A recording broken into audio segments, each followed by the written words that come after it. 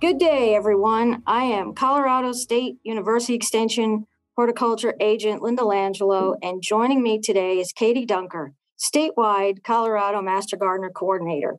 Now let's get to the heart of it, where we explore horticulture topics with CSU Extension. Today we are discussing past results of the Grow and Give program. Katie, you want to give us some idea what those results were through 2020 and 2021? Absolutely. Yes. So we were really blown away by the impact that this project had at a local level and at a statewide level.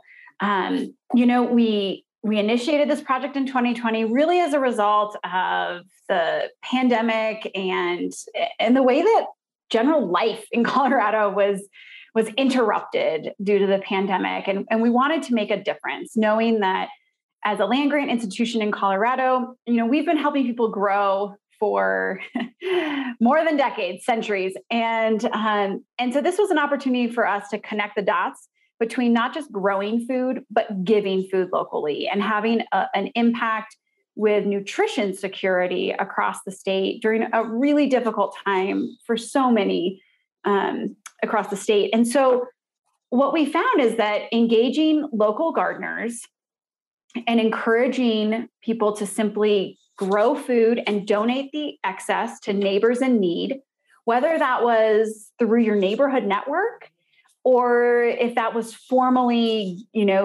packaging and giving produce donations to local food pantries and food banks.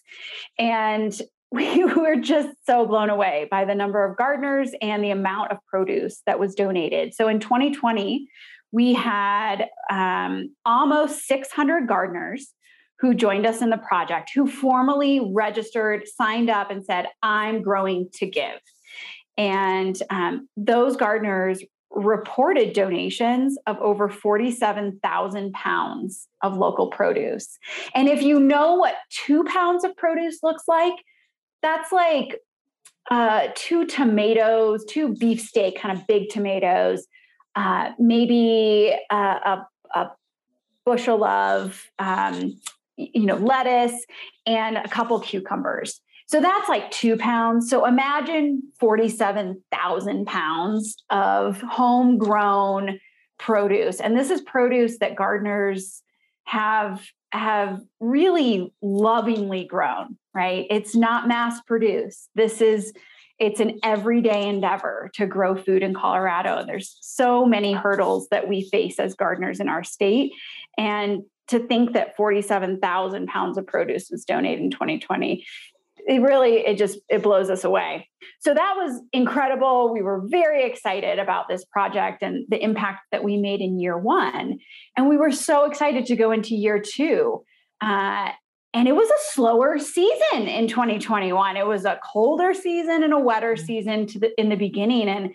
And produce numbers were really lagging.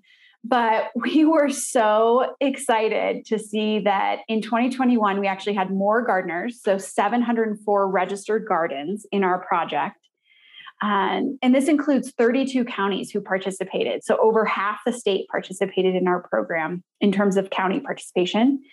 And this year we saw an increase in food donated. So over 55,000 pounds was donated. And one thing that's notable about this is that, as I said, we're connecting Colorado gardeners, just your average backyard community gardener, patio gardeners. I mean, it's a real range of folks that join us in this project. And that 55,000 pounds, it didn't come in just a few donations. It was over 1,600 donations that were made.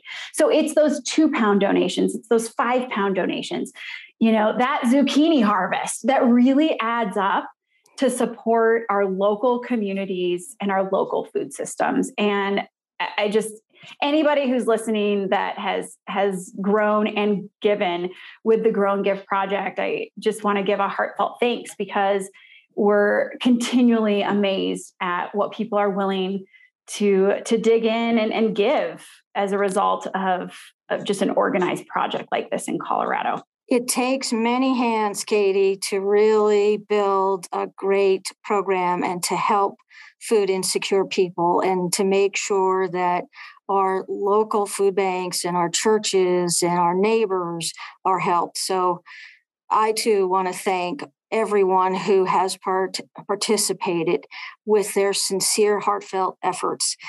And sometimes things don't always in the garden season end up like you'd like to see them. But if you have anything at all that you're willing to share, it is most welcome and it goes to a good use.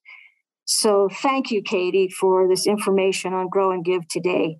I hope that in this year we have lots of new people joining the season and returning folks, and that we can add on to those 32 counties, because there's always a need for fresh food. Tune in next time